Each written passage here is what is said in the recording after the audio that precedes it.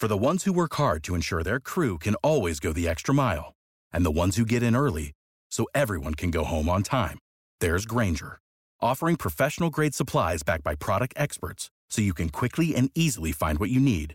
Plus, you can count on access to a committed team ready to go the extra mile for you. Call, click Grainger.com, or just stop by. Grainger, for the ones who get it done.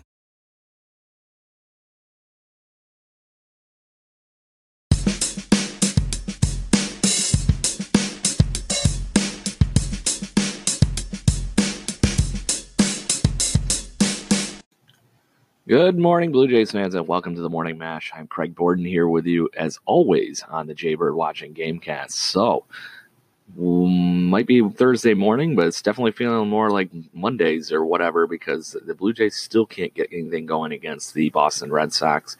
They scored another 5 runs on Wednesday evening, but 5 runs against 10, not quite enough to get it done for the Blue Jays against the Red Sox. So, the Blue Jays just couldn't get enough offense to overcome this juggernaut of an offense that the Boston Red Sox are presenting. JD Martinez goes 3 for 4 against Blue Jays pitching and picks up his 98th RBI of the season, if that gives you any kind of gauging on how good this offense is for the Boston Red Sox. They just completely mowed right over the Blue Jays for 10 runs on 12 hits through this game. And they got the jump on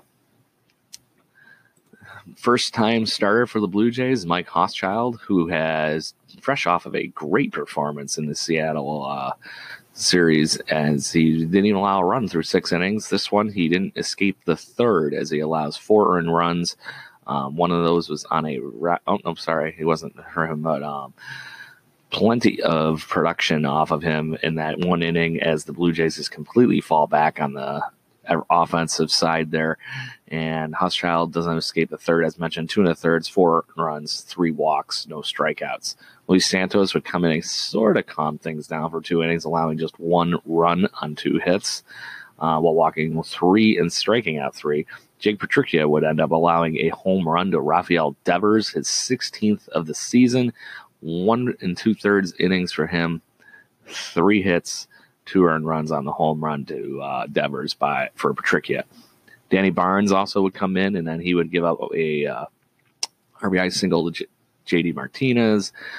Joe Biagini continuing to be awful out of the bullpen, as he still is looking to find his place with this team. 1 inning of work, 2 hits and 2 earned runs for him, 2 walks and 2 strikeouts as well. Then Jaime Garcia comes in and pitches 1 inning in the 9th to wrap it up. So on offense, what did the Blue Jays do to try being in this one? Because in all reality, they were close-ish until the events of the 8th inning completely ran everything off for the Blue Jays. Randall Grichuk, been very, very good in the leadoff spot, picks up another 2 for 5 performance with 3 RBIs. That's right, count them, 3.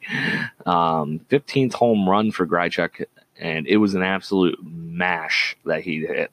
Destroys this pitch off the facade of the upper level of 500 seats in the Sky Dome. I mean, Rogers Center. Yeah, that's right. I said Sky Dome. Anyways, Teoscar Hernandez would also pick up his 17th home run in the 6th inning, and was 1 for 4. So the big story on offense, Justin Smoak is completely torching the ball lately. 3 for 4 yesterday with another run scored, and that makes an even dozen for him on his hit streak. So there you go, everybody. Justin Smoak is looking A-OK on this, what was a sweep almost of the Seattle Mariners, into something that is looking more like we are going to get swept, as the Boston Red Sox offense just cannot be contained. So Blue Jays will host the Boston Red Sox for 1 more game. Hopefully Ryan Borucki can continue his trend of holding down monster offenses through his major league debut here. He's picked up his first win over the weekend here in Seattle. He is 1 for 2 on the season with a 2.3 ERA. He'll be taking on current even-year stud Ricky Porcello, who is 14-4 with a 3.84 ERA. If you're looking for a fun stat line, look at how Rick Porcello's season-to-season stats change because every other year he's pretty much an ace. And then the other year, kind of okay. So if you're looking for something fun to look at, that's kind of fun for Rick Porcello as baseball nerd stuff goes. So we'll head down to the farm now. So on our farm report here, we got at least some good news for you here at the AAA level as the Buffalo Bisons take down the Gwinnett Stripers in a 6-1 win. They're trying to get back to 500 for the season, and with the offense provided by Vladimir Guerrero Jr., that might be a distinct possibility. The Bisons are 51-61, and their new number 3 / cleanup hitter has been completely on fire. So yesterday went 3 for 4 again. That's 2 days in a row with 3 hits for Vladimir Guerrero Jr. Yesterday it was all singles. The day before yesterday it was all singles. Today it was just all kinds of production. So he ended up having a single, hit his second double, and picks up his first AAA home run. And this was a ball that was just tattooed to center field. I highly recommend finding the video that we have posted on the Birdwatching Gamecast Twitter account and checking it out, because the launch angle isn't anything extreme, but this thing was getting out in a hurry for his first home run, which was a 2-run blast in the 5th inning. So good things going for Vlad Jr. as he picks up his 4th RBI in just a week too. So good fun stuff. He also scored one more time after being on base 2 other trips. Danny Jansen behind him, 1 for 3 as well. Picks up an RBI and a run scored. And then Reese McGuire busting out the whooping stick here with a 2 for 4 performance and a 2-run blast in the 6th inning as well. So great performance for him as he ends up picking up 3 RBIs total throughout the game. So plenty of offense here for the Buffalo Bisons, as like I said, they jump all over the Stripers. Jacob Wozniak picks up a win here and is first out for the Buffalo Bisons. 5 1/3 from him, 4 hits, no earned runs, 1 unearned run, 1 walk, and 6 strikeouts en route to a very, very nice win for him. And Jose Fernandez would pick up his 2nd hold of the season with a 1 2/3 effort, only allowing a walk and 2 strikeouts. And Tim Meza picking up 2 innings of work, just allowing the 2 hits, no walks, 3 strikeouts. So a very good performance for the Buffalo Bisons as they pick up the victory against the Gwinnett Stripers. Down in AA, the New Hampshire Fisher Cats are playing visitor to the Bowie Bay Sox, who unfortunately jumped all over the New Hampshire Fisher Cats pitching in this game. Jordan Romano took the brunt of that assault early. 4 earned runs, 7 total while he was on the mound in his 4 innings, 9 hits scattered, no walks, 7 strikeouts, but allowing 2 home runs to the Bay Sox middle of the lineup. So they jumped on the New Hampshire Fisher Cats pitching pretty early, and that didn't take their foot off the gas. Andrew Case would pitch 2 innings and allow 5 earned runs on 6 hits, which is the 3rd home run allowed also for the Bay Sox. And it was just one of those days. Danny Young would finally come in the 7th. And pick up another earned run too. So it was the offense for the Bay Sox was just too much to handle for the New Hampshire Fisher Cats. The offense did put together 6 runs, but compared to the 13 that the Bay Sox scored, was a little rough. So Bo Bichette continues to be solid in the leadoff spot, going 2 for 5 with another RBI. Harold Ramirez, like I mentioned on yesterday's show, is having one of the best quiet seasons that you get, or a better way of saying it, loudest quiet seasons that you probably haven't seen. Nobody seems to be tracking Harold Ramirez, but he was part of the Francisco Liriano trade that brought Reese McGuire also. 2 for 5 with 2 runs scored in our RBI, and picks up his 9th home run in the 7th inning. Picking up his league-leading 24th home run, Kevin Biggio went 2 for 3 as well, picking up a pair of walks along with the home run. Eduard Pinto also in a multi-hit performance, 2 for 4 with the runs scored And like I said, plenty of offense for the New Hampshire Fisher Cats here, but 4 for 12 with runners in scoring position. Not quite enough to come back on this 13-6 loss. Down to the Florida State League, the Dunedin Blue Jays are playing visitor to the Daytona Tortugas, who are their more or less direct competition at the moment. The Tortugas unfortunately jumped all over, just like the New Hampshire Fisher Cats, the Bowie Bay Sox game.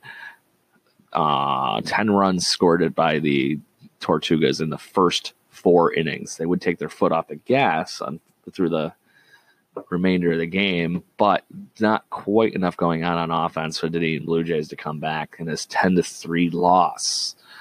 Zach Logue taking the main part of this assault up front. 10 hits in 2 innings, 9 earned runs, which would include a home run and 2 strikeouts.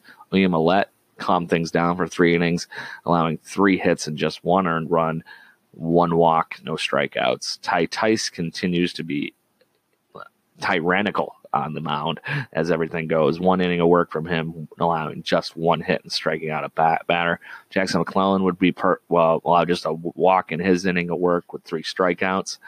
And then actually a newcomer that I'm not sure is that Nash Knight getting in on the action. Yep, we have a hitters can pitch situation that I didn't realize when I was looking at the box score earlier. Nash Knight actually pitches a near perfect first or 8th inning, as he allows just 1 hit to the Tortugas in the 8th inning. So Nash Knight just making sure he can get in action wherever he can. And in all reality, Lonzie's hitting, I really don't care where he ends up playing. So the middle of the lineup for the Dunedin Blue Jays providing the main part of this little bit of offense here. Brock Lundquist picks up another hit. Kevin Smith continues to rake, 2 for 4 with an RBI and a run scored. Alberto Mino picking up 2 more hits. Ivan Castillo with another single and a RBI and a run scored. And the newcomer, Spanberger, picking up 2 more hits as well. So is Chad Spanberger is coming up already from the Lansing Lugnuts and playing first base. So quick promotion from him as he goes 2 for 3. Last stop, the close one for the Lansing Lugnuts as they take on the Dayton Dragons. It was one of those games that was just back and forth for the most part, and if everything goes, the Lansing Lugnuts just could not hold down the fort, and Matt Gunter would be – oh, sorry, I'm reading the wrong day.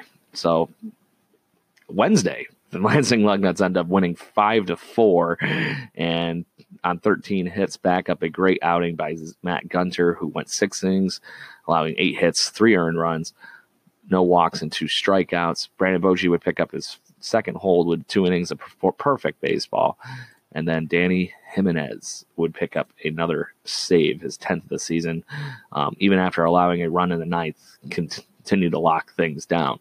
So on offense, Samad Taylor picking up 3 hits as he continues to be a very nice player for the Lansing Lugnuts.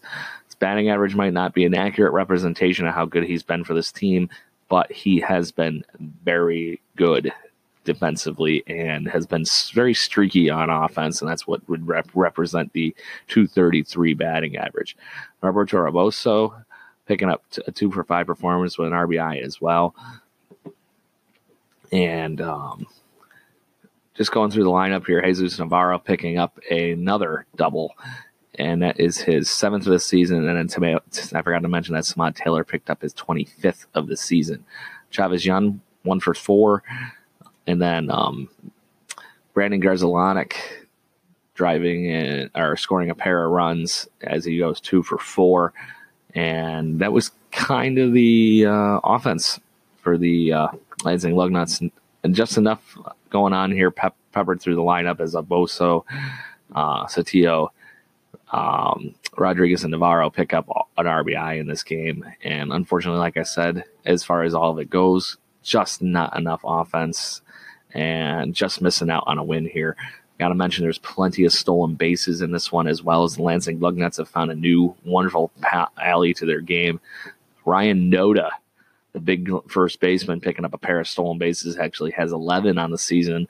And Chavez Young, who is known for his speed, picks up his 28th and 29th stolen base, along with Reggie Pruitt having his 28th this season. A very underrated part to this Lansing Lugnuts season, as they now are 68-47 and literally legging it out at this point. So great performance and getting just enough offense to get this one winning for the Lansing Lugnuts as they win 5-4. So everybody, it's the morning mash for you here. Don't forget that our new home is at southofthesix.com. Check us out. Make sure you're checking on all the wonderful, fun writings that we have on your Toronto News, and we got some fun things coming for you on the South of the Six, too. Not just Raptors and Blue Jays stuff, but we got some football things coming as well. So, also, don't forget to hit up seatgiant.ca and use the promo code JBird, and you'll get a nice little present in your shopping cart there. And also, we're everywhere now. I can't think of any podcast platform we're not on. The big three, we're on Spotify, Google Podcast, and iTunes as well at this point, too. So make sure you hit the subscribe buttons and follow us. And don't forget to join the conversation on Twitter at BirdwatchingGC and have fun with us.